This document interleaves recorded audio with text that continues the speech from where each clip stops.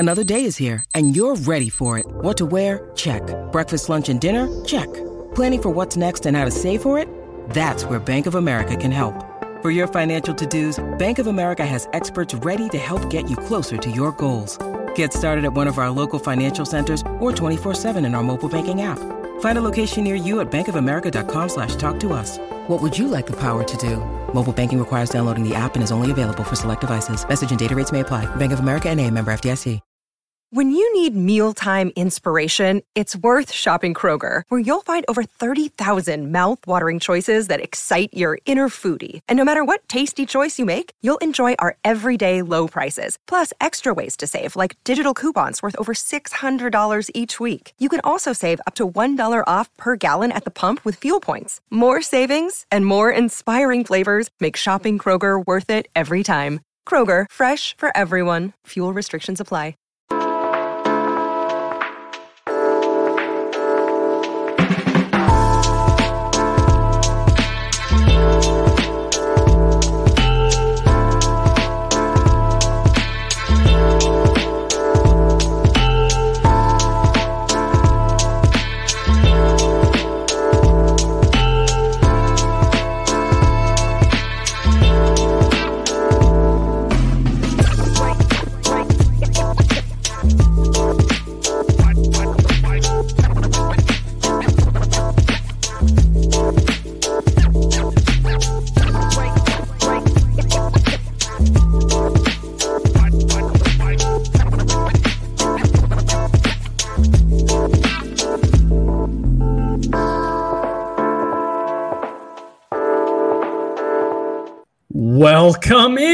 Welcome back to the Denver Sports Podcast, the DNVR Sports Podcast, whichever you prefer. We are brought to you by Breckenridge Brewery, the official beer of DNVR.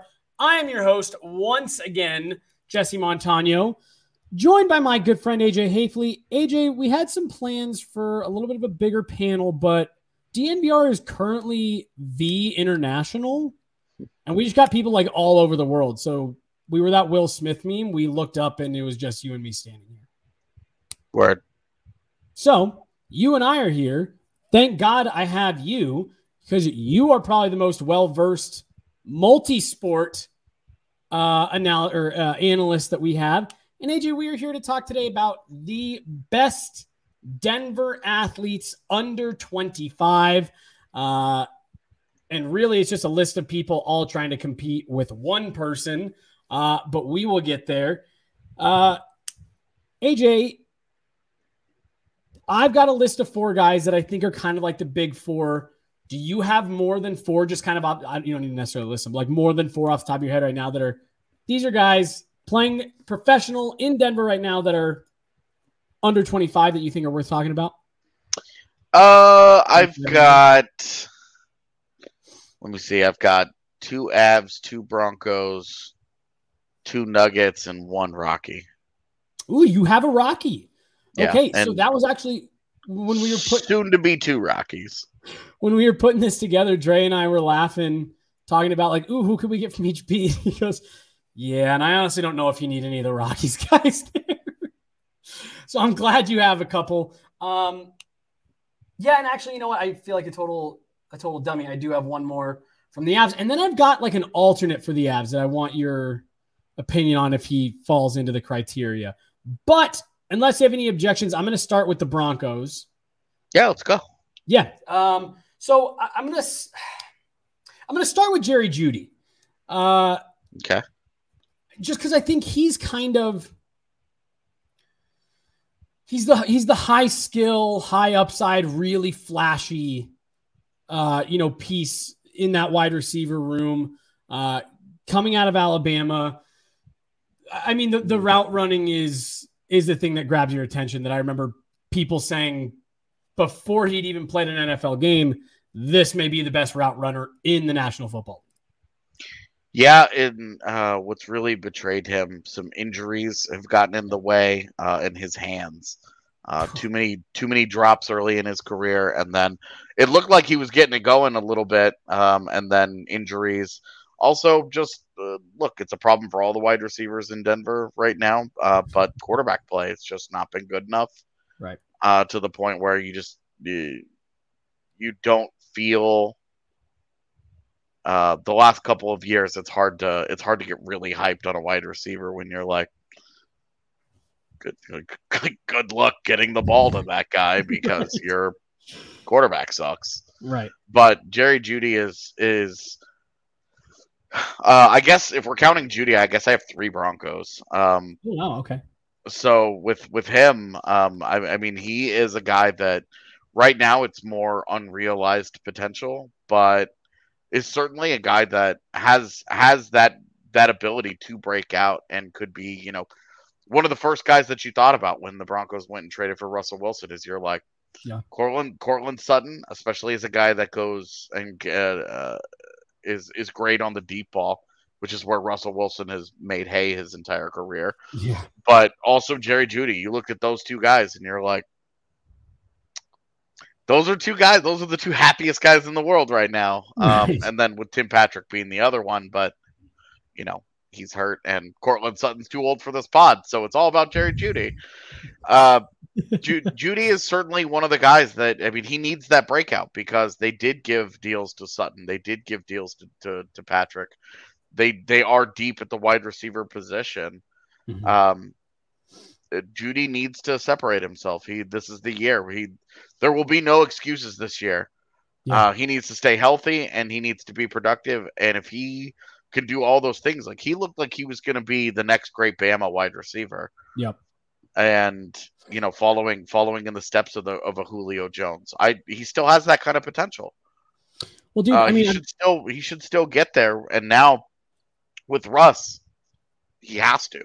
Right. I mean, I've made the joke before. Literally, just watching Jerry Jeudy run routes hurts my knees. Like the dude, right? The dude's explosive, and he's got athletic ability that is unique and that you don't see even among wide receivers. But to your point, he does need to take that next step. He's got the potential, but when they drafted him, there's a lot of people that talked about, yes, the quarterbacks have struggled, but you've got to give him some receivers to throw to. You've got to give him some talent out wide. Well, there was a big injection of talent. Then to your point, his hands betrayed him a little bit. I don't know if betrayed him, didn't have the hands.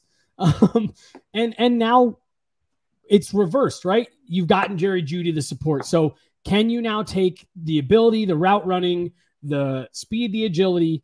Can you get the hands to be there now that you've got a quarterback that, like you said, I mean, I remember seeing the videos 2 weeks after the Broncos acquired Russell Wilson, Jerry Jeudy going out to California at Russell Wilson's, house or whatever it was to run routes with him. Like the pieces are there for this kid to realize the potential if he can. 23 years old. Yeah, I mean, he has the ability to be a top 10 wide receiver in the NFL, and it's really just up to him to put all the pieces together. Because he can be, and if the Broncos are going to be competitive and ever beat the Chiefs again, he has to. Yeah, and he has to do it consistently too. Yeah. So that's one player that, under 25, 23 years old, Jerry Jeudy, who I think you are still really waiting for that next step. This is the one player that I'm sure you and I have overlap in terms of the Broncos. Pat Surtain. 22, I believe, or 22. Yeah. 22 years old. Last year was his rookie year. And while he wasn't a Pro Bowler, he was one of the ones that many people thought was a big snub. What a rookie year for PS2. Yeah, he may not have been a Pro Bowler, but he will be a lot in the future. Mm-hmm. He's no offense to Talib, to Aqib Talib, but I think when Surtain is done, whenever his Broncos career comes to an end, I think he will be the best Broncos corner since Champ Bailey. Yeah, but he does continue a long run of excellence at the position where they had Champ. For such a short period, they had Darren Williams. Then they had Chris Harris Jr. They had Aqib Talib. Now they've got Pat Surtain to kind of carry that torch, and he has all the makings of an absolute superstar at the position. The one thing in the NFL today is that offenses are so smart, they're so good that he'll lock down his side of the field and he'll just take it away. That's all good. That's all well. You love that. But he just doesn't, he won't have the ability to make very many game-changing plays because they'll spend all game avoiding him. Right. Just exposing the other side of the field. His rookie year started 15 games of 16 that were on the NFL schedule last year. 58 tackles, 4 interceptions, and 1 pick six on those 4. AJ, it's so funny because you see across all sports, you see young guys come in that are really promising. We were just talking about Jerry Jeudy. Very promising. You see the upside, and there's a lot to be excited about. And you say, man, if he can put this, and these tools together, he's going to be great. What's so exciting about players like Pat Surtain and, a couple other guys that we're going to get to on this list, especially when I think of the Avs, is he came in and was a big-time impact player in his rookie year. Like, what he gave his rookie year was great, let alone if he continues to build on it as a 22-year-old. Like, you're really happy if you just get copy-paste of what he did last year for the rest of his career. He'll get better. Honestly, if that's his baseline level of performance, you're talking about a guy that could be a Hall of Fame kind of talent for you. If he can keep it up, cornerbacks, the hard part is the longevity. Mm-hmm. One of the amazing things about Pat Surtain to me was that I think people got bored with him when he was at Alabama because he was a top high school player. Tip-top high school player, gets recruited to Alabama, starts his whole career at Alabama, is on dominant defenses, is an exceptional college player. And I think NFL evaluators got bored with his excellence, where they were just watching him and they're like, yeah, okay, like we get it. He's got great size, he's got great athleticism, he's incredibly well versed for the position, just being who he is, who his dad was. He's coached up. He's got great football IQ. He's polished. He's mature. He takes it seriously. He puts the work in. He's the complete package. And I think that evaluators get bored when they see stuff like that because their job is to poke holes. Yeah. And the big hole that you could poke into Pat Surtain was that he doesn't make a lot of explosive game-changing plays because he's so good. Right. And everything else that he just doesn't get very many opportunities to. But it's like the one thing, like when they throw to him, he knocks the ball away and they go to the next play. And you're like, right. Weird. Weird that you're going to hold against a guy that he does his job really well. And he gets to 9. He's not even the first corner selected because Carolina's dumb. Right. And you're just like, are you for real with this? Like the Broncos, I thought the Broncos got incredibly fortunate when Jerry Jeudy fell to them, but when Pat Surtain happened, I was in disbelief, and everybody was obsessed with the quarterback stuff, but it overlooked what a special prospect, what a special player they had on their hands, and the rookie year really drove home. Maybe the Broncos did this the right way. Like maybe understanding, like if Justin Fields goes on to become a Hall of Fame quarterback, one of those is a little more valuable than the other. Right, and you can justifiably say, should not have done that, Denver. But I think the Broncos are going to end up being plenty happy with this situation, especially if Russ gives them a number of good years. There's no longer going to be the comparison and the what if. Denver fans are just going to get to enjoy PS2 just being a dominant force in that defensive backfield for a very long time. The Russell Wilson thing's a good point because that makes it feel a lot better than if he just, even if he was the same player, continue to be great. But if you didn't have that quarterback, 2 things with what you said there. One, the Alabama thing, I want your opinion because I know we've talked about it. Again, obviously you and I are hockey guys. We are on the DNVR Avalanche shows and all that stuff. We talk about it with guys that come from really stacked, in hockey, a lot of it's major, junior, not as much NCAA. Like, was this guy's draft year, was it actually that good, or was it a benefit from playing with these other likely top 10, top 5 picks, whatever? Do you feel like Alabama maybe gets some of that same treatment in the football world where, like you said, Pat Surtain, he made every play, but he's playing for Alabama. they're just that much better. Do you think there's maybe a way that people discount a little bit of how good players are because they play for Alabama, or am I reading too much into that? I actually don't think that's the case. I mean, like, Pat Surtain still got drafted 9th overall, you know. Right. Jerry Jeudy went like 15th. Yeah. Alabama is producing like half the first round every single year, you know. Like, it's I think they actually get overrated a little bit, and they become harder to evaluate because they're next to other NFL caliber players their whole college careers. Yeah. They don't have, some of those guys struggle to stand out in some ways. That we see some of those guys that drop to the middle rounds that maybe would have gotten drafted around higher had they not been next to first round talent their whole career. We are like, Jesus Christ, I'm trying to measure up to these guys. Like, you know, like these guys are, you know, and they go on to be good pros. There aren't, I don't think at this point that there have been too many non-behavior or injury-related, like, big-time busts that have come out of it. And I think it's given the NFL a sense of security to be like, yeah, we'll just draft a Bama guy. We can take Alabama, yeah. Yeah. And then, two, when you talked about just the way that he plays, the way that he defends, and it's not, you know, use another Avs joke, it's a little bland, right? But we talk about that. You and I have talked about that in terms of goaltending in hockey, right? Some of the best goaltenders are the ones that have to make the fewest flashy saves because they're in the right spot. They're doing the right things. It's the same thing here with Pat Surtain for me when I watch, as someone who's, you know, obviously I'm very dialed into hockey. I'm not as dialed in to, you know, the X's and O's of football, but it's even someone that when I watch the Broncos on Sunday, I can watch Pat Surtain and be like, that dude's just making the right plays. He nothing crazy looks like it's happening on his side of the field because he's constantly in the right spot. He's constantly got the right body position. Obviously, constantly is, you're never going to be constantly perfect in professional sports, but he's pretty close though. Like, he's incredibly talented, and where you are having that kind of conversation, like he's that good, man. Yeah.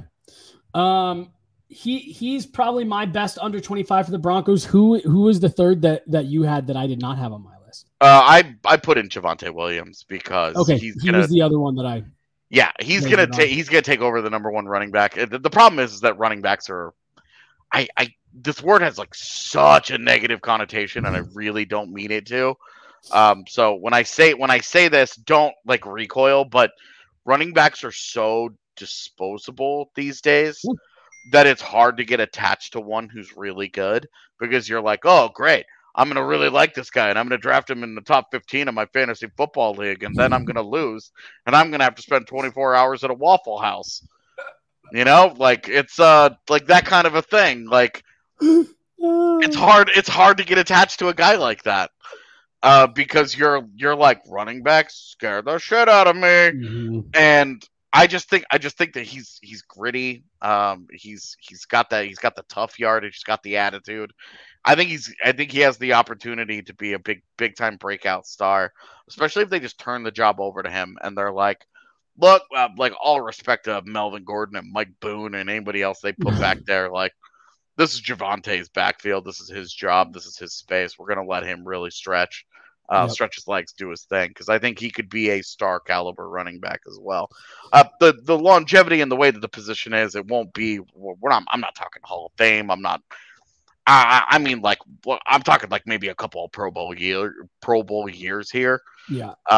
But with Jeudy and Surtain, especially Surtain, you're talking like the highest end. Like, you're talking top 5 at their positions for an extended period of time.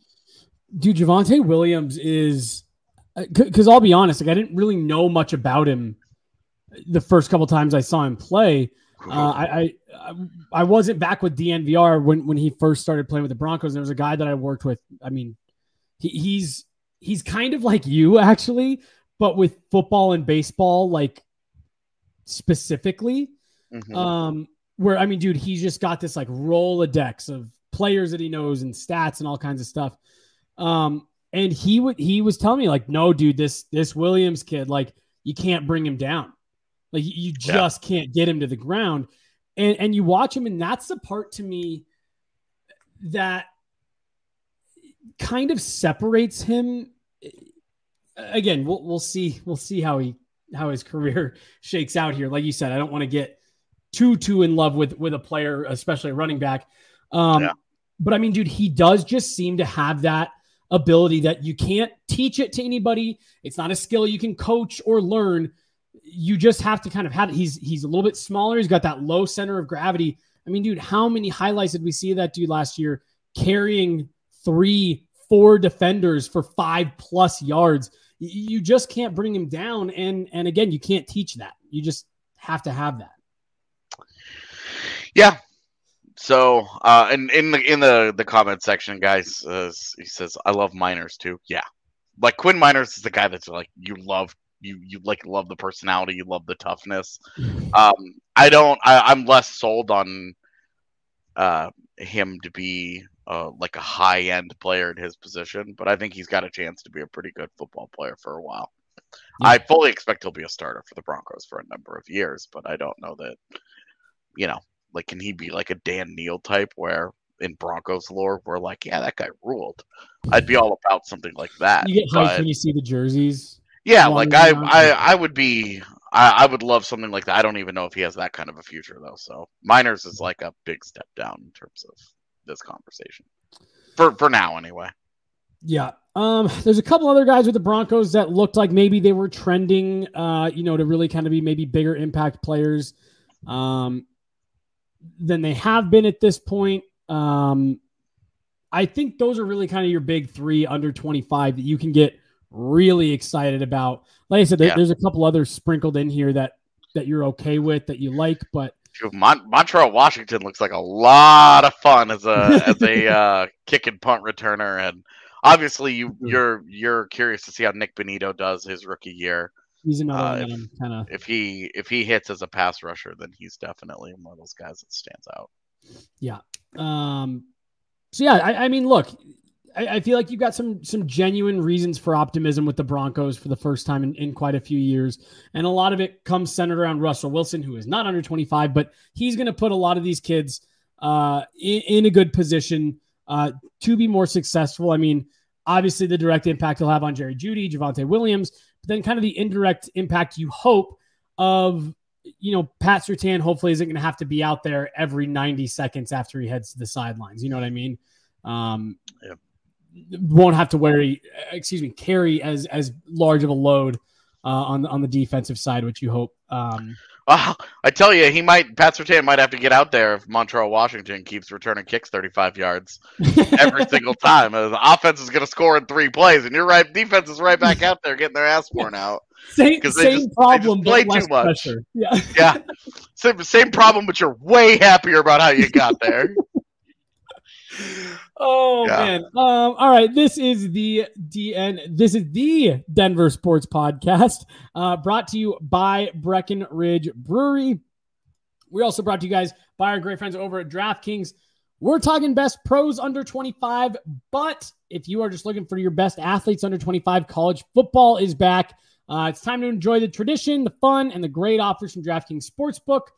And to celebrate college football getting going again, new customers can bet just $5 on any team and get $200 in free bets instantly, win or lose. You can also place the same game parlay for a shot at an even bigger payout, which are some of our favorites. Just combine multiple bets into one, like which team will get the win and which team will score first. All that and way more. Secure, reliable, best of all, you can deposit and withdraw anytime you want. Download DraftKings Sportsbook app, use that promo code DNVR, and bet just $5 on college football. Get $200 in free bets instantly using that code DNVR. Only at DraftKings Sportsbook. Must be 21 or older. Colorado only. $5 minimum deposit and wager. $200 is issued as 8 $25 free bets. Restrictions apply. See DraftKings.com/sportsbook for details. And if you have a gambling problem, call 1-800-522-4700. And very professional here. Speaking of professional, AJ. No. You know what? It's not smooth sack summer anymore. So I was going to ask you if you were still participating, but it's not It is fantasy football season, though, and the fantasy football draft is right around the corner. Dude, these are incredible. CeeDee Lamb is good, but have you seen D's beautiful balls? It's time to get your snake looking right for this snake draft with the sponsors of today's show. They make it sound like you whipped this thing out during your fantasy draft. My gosh, this is tremendous writing. I love this. It's the first day of the changeover, and it's just phenomenal. The leader in below the waist grooming have created a championship lineup with their Performance Package 4.0. Join the 6 million men worldwide who trust Manscaped and get ready to kick off by going to manscaped.com for 20% off plus free shipping with the code DNVR. That Performance Package 4.0, you get the Lawnmower 4.0, the trimmer, weed whacker, ear and nose hair trimmer, crop preserver, ball deodorant, crop reviving toner, performance boxers, and a travel bag. That's all in the Performance Package 4.0. Tom Brady didn't come out of retirement for you to have hairy balls. Slotted at quarterback, we have the Lawnmower 4.0 trimmer. This spaceship is here to guide you on a journey to trim your body, balls, and even your A gap. My God. Lawnmower 4.0 has a 4,000 kilowatt LED spotlight, which allows you to be as accurate as Bill Belichick with a challenge flag. Get 20% off plus free shipping with the code DNVR at Manscaped. It's 20% off plus free shipping when you use that code DNVR at manscaped.com. It's time to put the PP back in PPR and get a grip on your pigskin this season with Manscaped. Good for them, man. Good My for God, them. that's truly.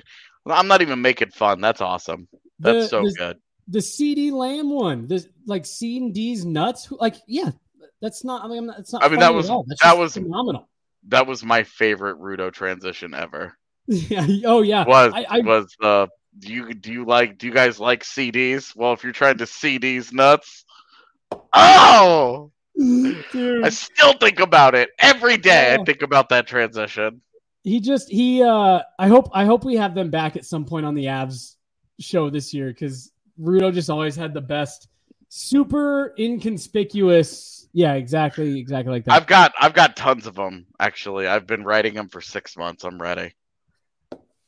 We're just so Manscaped. We're waiting for you back. Yeah, defending Stanley Cup champs. That's right. Some great reads.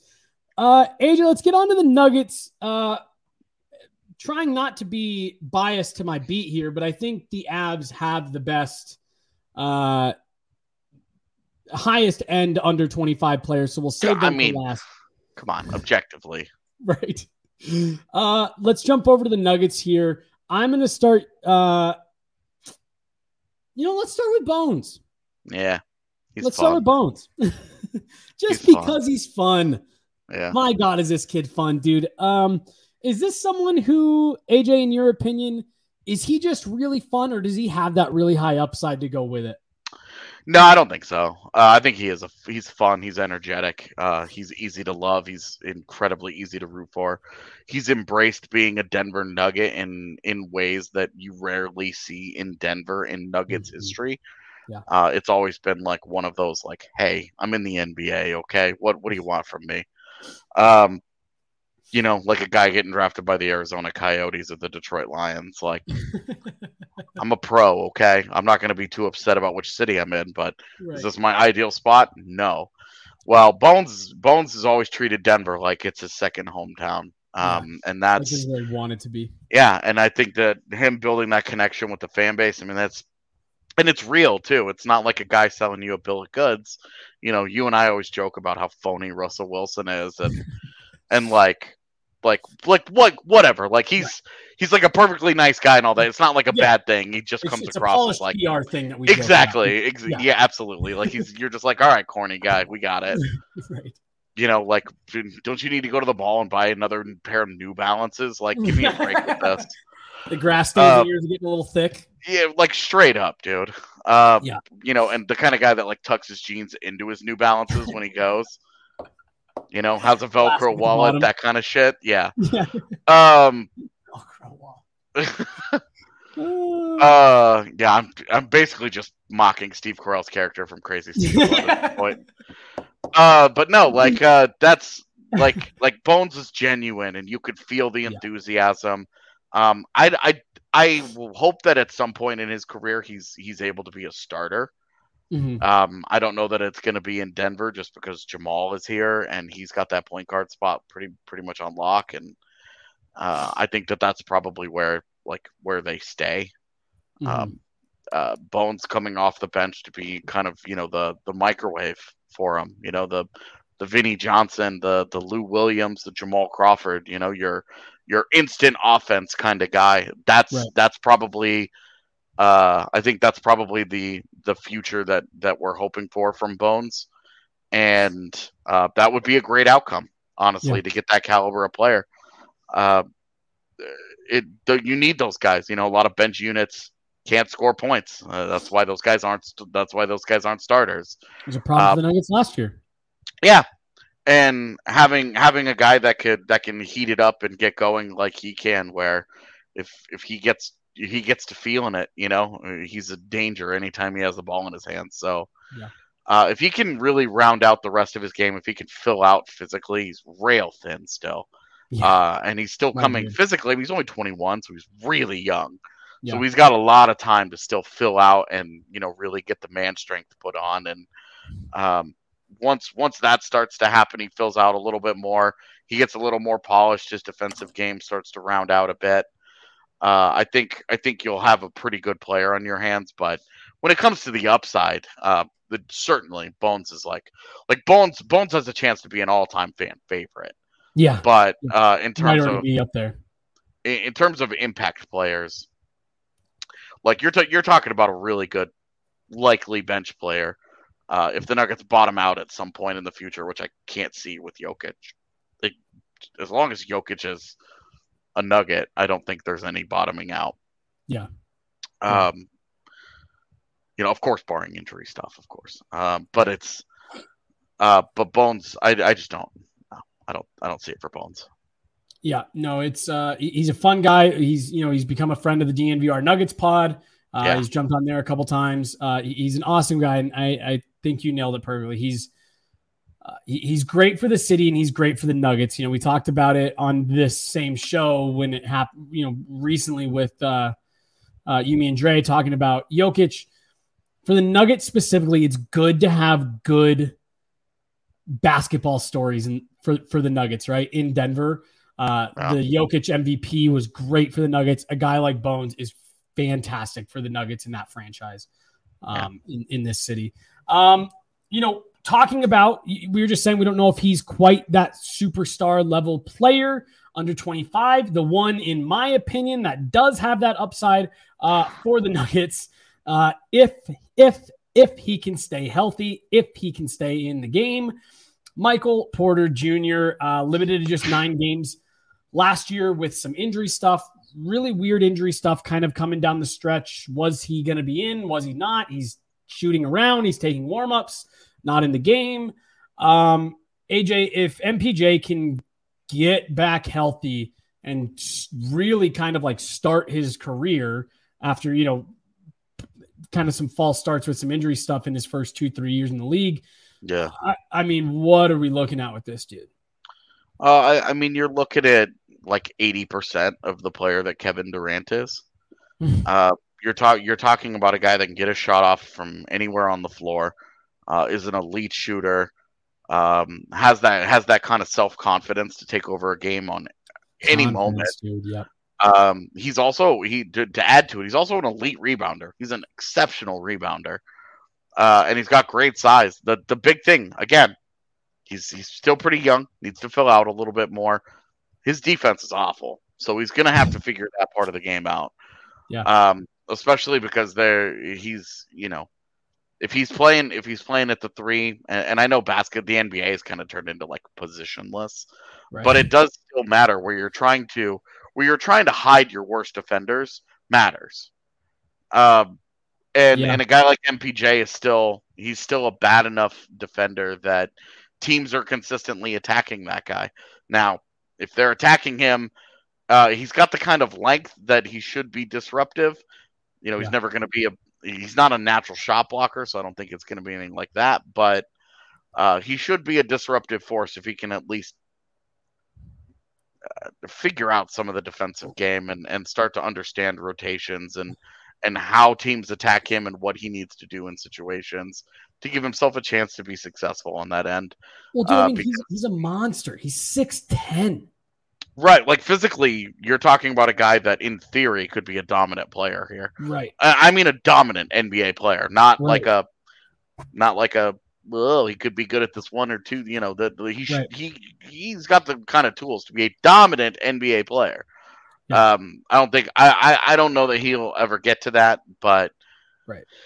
If he can stay healthy and if he can even come close to maxing out his potential, the Nuggets, you have a really hard time believing that they don't have a championship sometime in their future, because I think I legitimately believe that he is the difference between Nikola Jokic bringing home a chip someday or not. Yeah. In Denver, because MPJ as that third banana, as that high level, that third star, his potential is so high that he could surpass Jamal as the second guy, the second star, if we have to put him in a hierarchy. Right. He's got that kind of ability. So MPJ is absolutely one of those guys that look, nobody on this list can touch Cale Makar because of what Cale Makar has already accomplished. Right. But 10 years from now, if MPJ is able to stay healthy and he's able to have the kind of career, then we could be talking about a very special player in Denver sports history. Right. And on this team has the ability to not only be a special player, but bring some special results. Again, it's been tough. It's been tough for MPJ. Back surgery, I believe it was in his draft year, right? Yeah. Back surgery in his draft year. Part of that is why he fell to 14th, where the Nuggets were able to get him instead of being available, or instead of being taken at a much higher draft pick, which he probably would have been had it not been for back surgery. In his draft year, that probably scared some teams off. And then, whatever it was this year, there were some conflicting reports late in the season about what exactly it was that was keeping him out of games late. So I'm not going to get into speculation on that. But, man, you really do you'd love to see him get his health. I said get his health taken care of, but that's not kind of out of his fucking control. But just be able to stay healthy, be able to stay in games, because to your point, as good as he is, as much promise as he is, there are areas of his games that he needs to improve on to reach that potential. And you got to play. You can't simulate game action for anything. And so you hope he can get back. Him not being in the lineup was a huge reason why the season went as sideways as it did for the Nuggets, especially once they got into the postseason. They need a guy like him to be in the lineup if they've got legitimate championship aspirations here in the next few years. He's that good. Anyone else for the Nuggets that jumps out to you, or is it Bones and MPJ under 25? No, I mean, like Zeke Naji, Christian Brown, Peyton Watson. Like we'll see what those guys become. But really, like even Bones, if Bones wasn't a fan favorite, we wouldn't be talking about him. Yeah.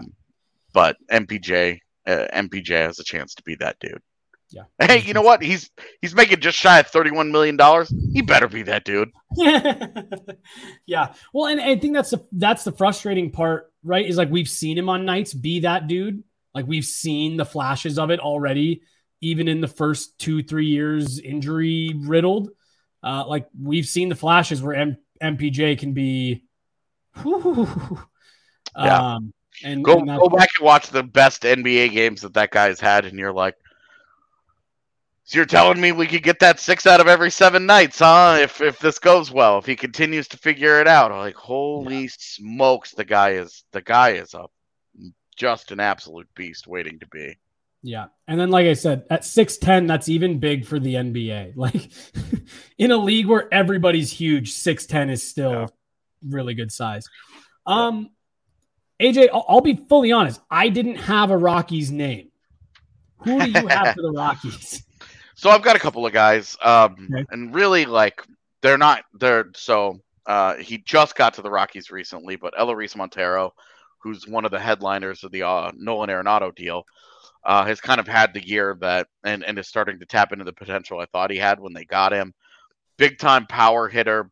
Where he's going to play in the field is still a big question mark because he's not a very good fielder. But he is. He and I actually share the same birthday, which I literally just learned. So obviously that makes him awesome because go Leos. Better. Yep. But he could be a real player for them. He's got the kind of power profile.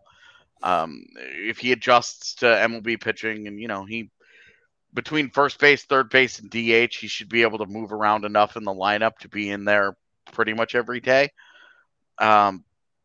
He could be a big time power hitter for them at one of the premier power positions. I don't know that all-star, I don't know, but I think everyday guy for sure for Eleris Montero.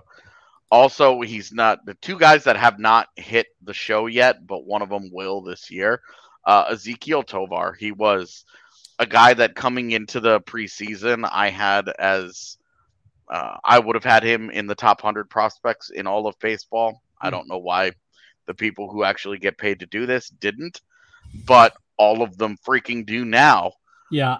The thing about Ezequiel Tovar is that his success has come at such a high level every single year. You're talking about a guy, he is 20 years old, and he hit 300 in Double-A Hartford this year. He is already a high-end defender at shortstop, which is one of the premier defensive positions in baseball. And if that bat can translate and he can get any kind of power, because he had 13 home runs for Hartford this year. And I know that that's a home run friendly ballpark, but when you OPS at the 932 level, again, as a 20-year-old before you have physically filled out, you're talking about, this is not just a guy where you're like, oh, he could be an everyday fielder for you. You're talking about a guy that could be an all-star in the big leagues. A legit all-star shortstop that is an actual like you're not missing Trevor Story anymore kind of thing where of course they should have traded him and blah blah blah blah blah, but in terms of replacing him with a productive player, Tovar has the kind of potential. And he's not even the only high-end shortstop that they have in the system. They've got two. And Brendan Rodgers is sitting at second base right now, who was drafted as a shortstop, and you could probably put him back there pretty comfortably given the defensive year that he's had at second base, where he's been one of the best defensive fielders at that position. But he's 26, which surprised me when I actually went and looked it up for this list. Yeah. But anyway, those are the guys. Those are two guys. Zach Veen, obviously, he was drafted top 10 2 years ago, and all he's done is destroy the minor leagues. He looks like he could be a star outfielder for the Rockies in a couple of years too. So you've got some guys all of a sudden, and a year ago, nobody thought anything of the Rockies system. And a year later, they've got 5 guys in the top 100, and all 5 guys were guys who were in the system a year ago. So they're having big breakouts right now where you're really, really, really hoping. When the Rockies drafted Drew Romo, I said on the draft show that day he was going to be the best catcher in Rockies history. It wasn't that big of a leap because the Rockies have never had a good catcher ever, but it was a bold statement because high school catchers are one of the highest bust rate profiles in all of the baseball draft, and especially defense first guys like Romo. But Romo has been excellent, so I feel bad leaving him out of this little like prospect fest that I'm having here. But he's also a guy to watch. ETA on all these guys is the next 2 years. Tovar should actually debut at the end of this year. Montero's already in the bigs right now, having himself quite a good time, being very, very productive in the last month. Obviously, lots of guys have had good months. in baseball history. It's on him to keep it going, but a very encouraging overall season from Eleris Montero. And you throw in Tovar, who could be a legit superstar, and Zach Veen, who that guy, he's a lot of fun to watch in minor league baseball. You've got some guys for the Rockies that it's fair to it's okay to dream on these guys, but I would understand if you're like, wow, prospects, AJ, fun, sounds like the Rockies. It's fine. I won't even make the joke about them trading all of them once they become all-stars. Obviously. Last question on the Rockies. Do you feel like, is this maybe the most confident you felt in their system ever in the last 10 years? Or have we seen this before? The really big problem here is that they're lacking. If you go through their top 10 prospects, okay, like if you go to Baseball America and you look up their recent list of top 10 prospects, you're going down it and you're like, oh my gosh, look at all these guys. This is great, man. There are in their top 10, there are 9 position players and 1 pitcher. And the 1 pitcher was the guy that they just drafted 10th, who was a big-time overdraft because they were desperate for a college arm. He was not a guy that's viewed as a guy that has a lot of really high upside.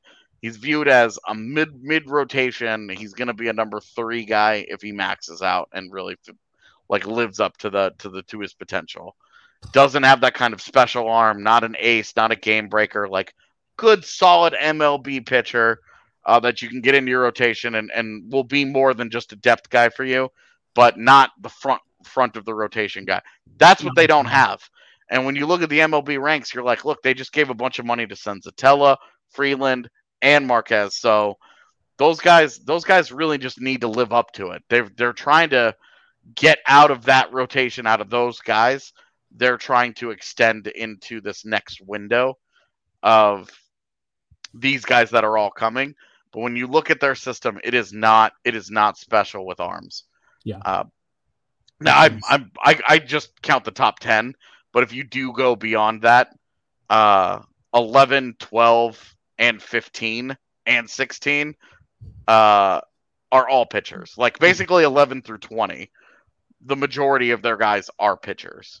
So there are some guys in that system that there's hope for, but right now the high end is severely lacking. Of course, we said the same thing about their position players a year ago. Right. So you give them a year and we'll see how it goes. But for right now, there's some upside. There's more upside than a lot of people would have you believe for the Rockies, because it's the Rockies and nobody wants to be excited about them. Everybody just wants to continue being mad, which I get. Which is understandable. All right. Last but certainly not least, this brings us to the Colorado Avalanche, which it's so funny because this team is fresh off of a Stanley Cup championship almost 2 months ago to the day, 2 months tomorrow. And yet they probably have the most, if we had another 30 minutes, we could go 5 players deep on this list for the Avs, all talking about players that are under 25 that have the potential to be impact players. I've got 2.5 specifically pegged out for this conversation. Is the half Alex Newhook? The half is Mikko Rantanen because he's 25. So if this is 25 and under, he fits. But if this is under 25, then he does not. Okay. Obviously. So that's my half. Fair enough. But you mentioned Cale Makar earlier. We'll do him last. Bowen Byram is my other one at 21 years old. Yeah, I have said this before. I've called my shot on this very pod, actually, on TDSP. But I think Bowen Byram's going to be a Hall of Fame caliber defenseman. I think that he's got the extreme. I think he's got the ability to be one of the very best defensemen, two-way defensemen too. His defense is already excellent. Yeah. I think his defense is probably, in zone defense, is probably already better than Makar's is. His transition game isn't as good. I mean, whose is though? And his ability on his offense is coming around very nicely. And you could have had 5 goals. He didn't score any goals in the postseason. Could have easily had 5 because he kept smoking the post. 2 posts that I can think of, like, just off the top of my head without even like committing any brain power to it. Well, I'm curious if they're the same. Which ones? It was the overtime in was it Tampa? Game 5. Yep. Game 5 in Tampa. No. Or Game 4 in Tampa, sorry. Game 4 in Tampa, and then there was the one against Edmonton. Okay. There was one against St. Louis too. Yeah, St. Louis. Yeah. Oh, also overtime on that one, right? Yeah. But I mean, look, that backhand in Game 4 in Tampa Bay, I thought was in. I thought it was in. Yeah, I was like, they're gonna review this, and that puck's gonna be in. He's also the one. He's the only one on the ice that knew both Nazem Kadri and Andre Burakovsky's goals went in separate games. He was the constant in both those scenarios. But I mean, look, like the Avs, and we actually just talked about this very trade on the DNVR Avalanche show earlier today. Yeah. So go listen to that if you want a little bit more backstory. But like the Avs didn't get Bowen Byram through traditional means. The fact that they have 2 defensemen, really 23 and under, that have Hall of Fame upside. It's a huge stroke of luck from a trade and a couple of good drafts. But I mean, I'm with you, man. Like just what we saw from Byram this last year, even with the concussion stuff keeping him out for part of the year, if he can stay healthy, I mean, this kid to me looks like a legitimate number 1 defenseman type upside guy. Yeah. And to be honest, if he was in any other organization outside of Colorado, I would say Colorado, maybe Buffalo, maybe Dallas, maybe Detroit, he would be the Rangers, Vancouver.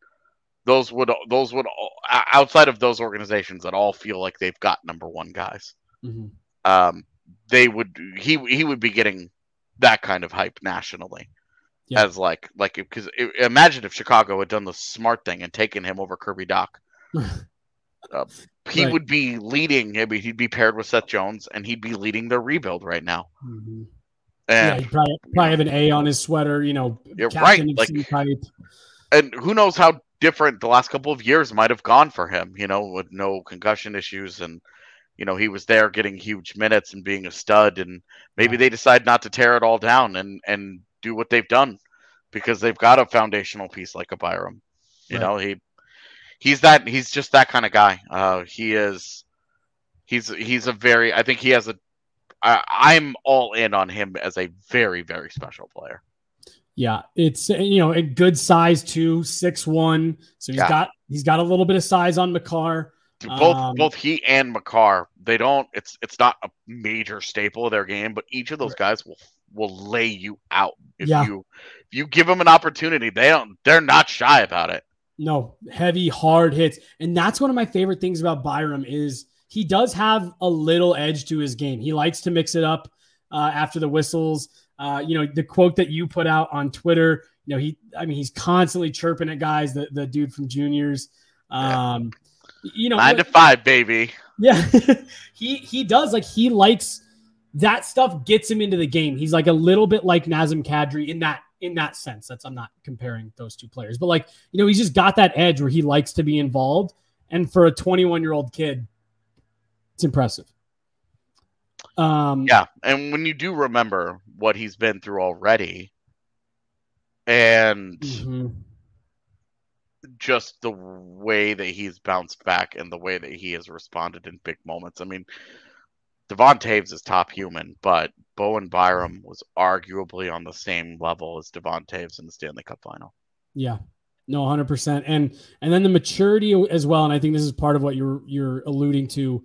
He told us this last year that he thought about, he had conversations with his family advisors, their agents, his parents about, just shut it down for the year and we'll try again next year. But he decided, no, I want to be a part of this. This is something special and I want to work to get back. be really easy for him to have said, take the year off and we'll see what happens next year. Again, for a 21-year-old kid to put in the work that he did to get back and make the impact that he did in the playoffs, I agree with you. I think he was right up there with their among some of their best. Couple quick honorable mentions. Like we said, Mikko Rantanen at 25 years old. Bona fide superstar, elite forward in the NHL. Alex Newhook, another 21-year-old kid the Avs have big expectations for. Hope he can kind of come along. Sam Girardi mentioned earlier, a staple in this defensive group, 24 years old. AJ, it really is it's just, Ben Myers, 23, kid that they're expecting to play a big role in the bottom half of their lineup. It is just impressive that we've now gone through the 4 major teams in Colorado, and it's somehow the team coming off of defending a championship seems like they're the most stocked in the cupboards in terms of youth. Not mentioned, but 24 years old, Sam Girard. Yeah. He's also on this list of, and deserves to be on this list ahead of Alex Newhook, who still hasn't. Yeah. Girard is a more proven NHL player at this point than Newhook is. Absolutely. We'll see where Newhook's career goes. You and I are both believers that it could be, he could have a pretty good one ahead of him and be a second line guy. But yeah. We're talking about 5 guys here. I'll say how many teams, and it's a relatively small pool. I'm not trying to dunk on the league here. But there are a half dozen to a dozen teams where Sam Girard's probably a first pairing guy. Yeah, absolutely. Half dozen to a dozen, 10 in that range. And that's a guy that, like you said, is kind of an afterthought for us at 24 years old. It's just crazy. Let's round this out. We'll get out of here for the day. We are going to talk about Cale Makar here. And the reason that we bring him to last is because there's honestly the least amount to say because he's got hardware that speaks for him. Right. Let me just at 20. We'll even not do the international or collegiate stuff. He was a first team all rookie, Calder Trophy for Rookie of the Year. Two-time, 3 seasons, 2-time first team NHL All-Star, a Norris Trophy for the league's top defenseman, a Stanley Cup, and a Conn Smythe as the playoff MVP.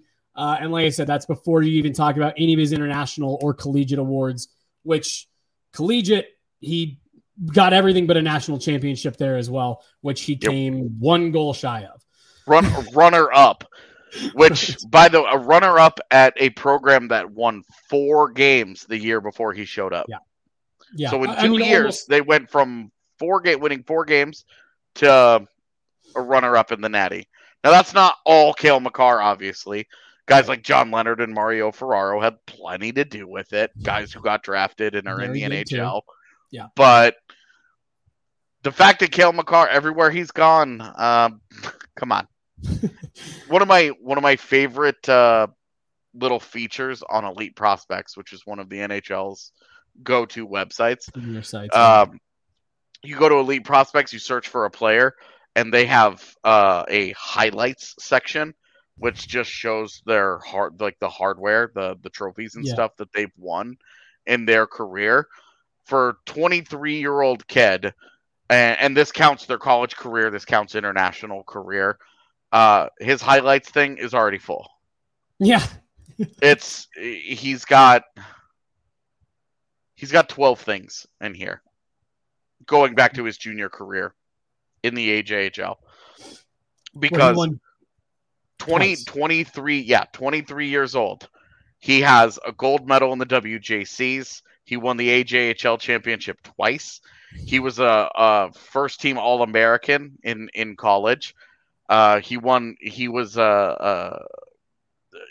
won the Hockey East Championship. He won the Hobey Baker as top college player. He was on the NHL All-Rookie team. He's won, as you mentioned, the Norris Trophy. He's been a 2-time first-team All-Star, the Calder, a Stanley Cup, a Conn Smythe, and then, oh, by the way, he was also, back when he won the gold medal, he was on the WJC All-Star team. He has put together the kind of profile where if he never played another second, you could argue for him in the Hockey Hall of Fame. Seriously. Because this is an important distinction with the Hockey Hall of Fame. It's not the NHL. Yeah. It is the Hockey Hall of Fame where all accomplishments are considered. If he never played again, Cale Makar, you could say, had one of the great young careers of all time. Mm-hmm. What he has already accomplished is the stuff of legend. I mean, you look at that hardware and look, it's hard to win those things. Maybe he doesn't ever win another Norris. Maybe he only wins one or two more. Maybe he doesn't ever win another Stanley Cup. He probably doesn't win another Conn Smythe, but you don't know. Right. Like, it's not out of the realm of possibility that he joins Patrick Roy as the only 3-time Conn Smythe winner. Seriously. It's just not. And all of that you just listed doesn't even mention or touch individual records that he's either already set, tied, broken at the NHL level, whether it be for the Colorado Avalanche franchise in terms of points by a defenseman in a season and a game, goals. I know he's got a couple, again, kind of more specific records, but the fact that Cale Makar already has his name all over the record book at 23, even if they are a little bit more niche, it's just more accolades on top of everything that you just listed there, AJ. Where it's if he has the year that he had last year, just repeats it, puts up the same number of points, he will finish the year third in all-time Avalanche defenseman scoring. He will be third on that list, and he will be within striking distance. He would then pass both Lyles and Barrie the next year in 23-24. So by his fifth NHL season, he is likely to become the Avs' all-time scoring leader for defensemen. Now, I know it's not Tyson Barrie is the guy at 307 points, so it's not a very high number for right. a franchise record. But the fact that you're talking about a guy that will have done it in 4.5 years, right? It will probably take him under 5 seasons to become that guy. And the other thing too that I loved pointing out to people this year, this was his first full season. Each of his first two were shortened by COVID. Yeah. His first full season, he had some injury stuff that kept him to only 57 games plus the COVID stoppage, about 10 games shy. And then last year, I guess now 2 years ago, was obviously the pre-scheduled shortened season due to COVID. So this last year was the first year that he had a full 82-game NHL schedule, which kind of just the point that you're making there. Yeah, it's not an ultra high bar, but given that he has the potential to do it in so few time, and then you factor in it's a short time made even shorter, it is just that much more impressive. For the record, he's only 5 points behind Sandis Ozolinsh for highest scoring defenseman in Avs history in the postseason.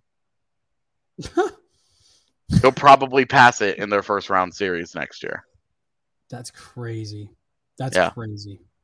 I mean, look, there's a lot of really good players on this list that we talked about today. All of them are trying to get to the level that Cale Makar is already at, all the stuff that he's already achieved.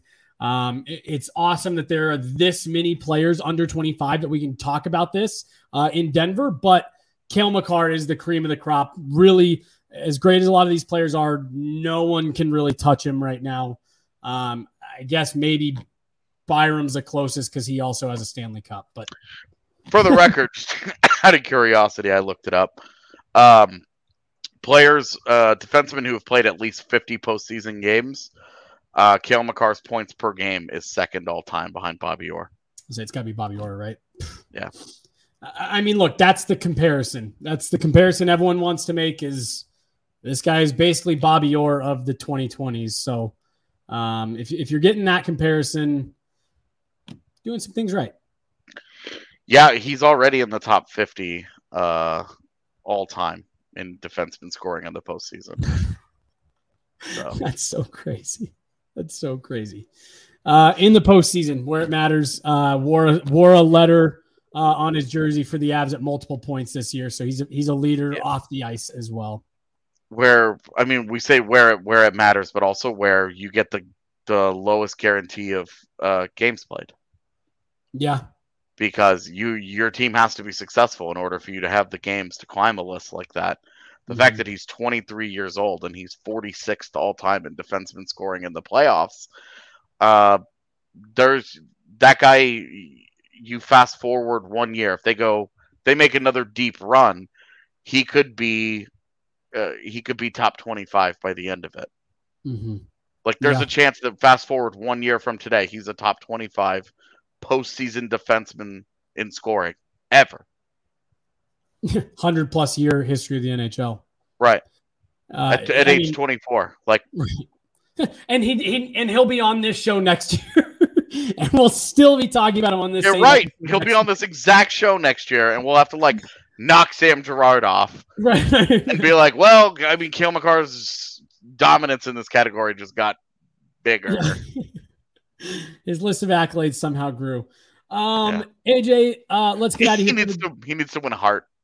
Yeah. I mean, dude, if he does that, that's like you're talking about the greatest under 25 player of all time. Yeah, I mean, if he wins a Hart, he becomes the first defenseman to win the Hart since Chris Pronger in 2001. Jeez. So it's become very hard for a defenseman to win it. Yeah. If there's anyone that can, though, we talk about it every year. You have a couple of awards. You have a couple of awards where it's just it's this guy's turn. I have already heard some national media buzz about Cale Makar for Hart. If he comes out and has a similar season to this year, I think you're going to have a lot of people who want to get it for him, writers. Which again, maybe that's a reason why we shouldn't be voting on it, because you have a bunch of national writers all hyped to give Cale Makar a Hart. Yeah. AJ, appreciate you doing this, man. Like I said off the top, we had some folks plan to come in with us, but there's all kinds of great things going on at DNVR. We're in Serbia. We got folks down in Arizona doing stuff. We got folks all over the country getting things done for us. So AJ and I pulled together for you guys to make sure we got this one out. So AJ, I appreciate you. Shout out to Marissa for running the board for us. She's been running our board now for the last 2.5 hours between this show and the last one. So we're going to let her go, but big shout out to her for helping us out while we are stretched so thin at work with producers and stuff. So yeah, big shout out to Marissa. For AJ and Marissa, I'm Jesse Montano. This is the Denver Sports Podcast, brought to you by Breckenridge Brewery. We'll talk to you guys next week.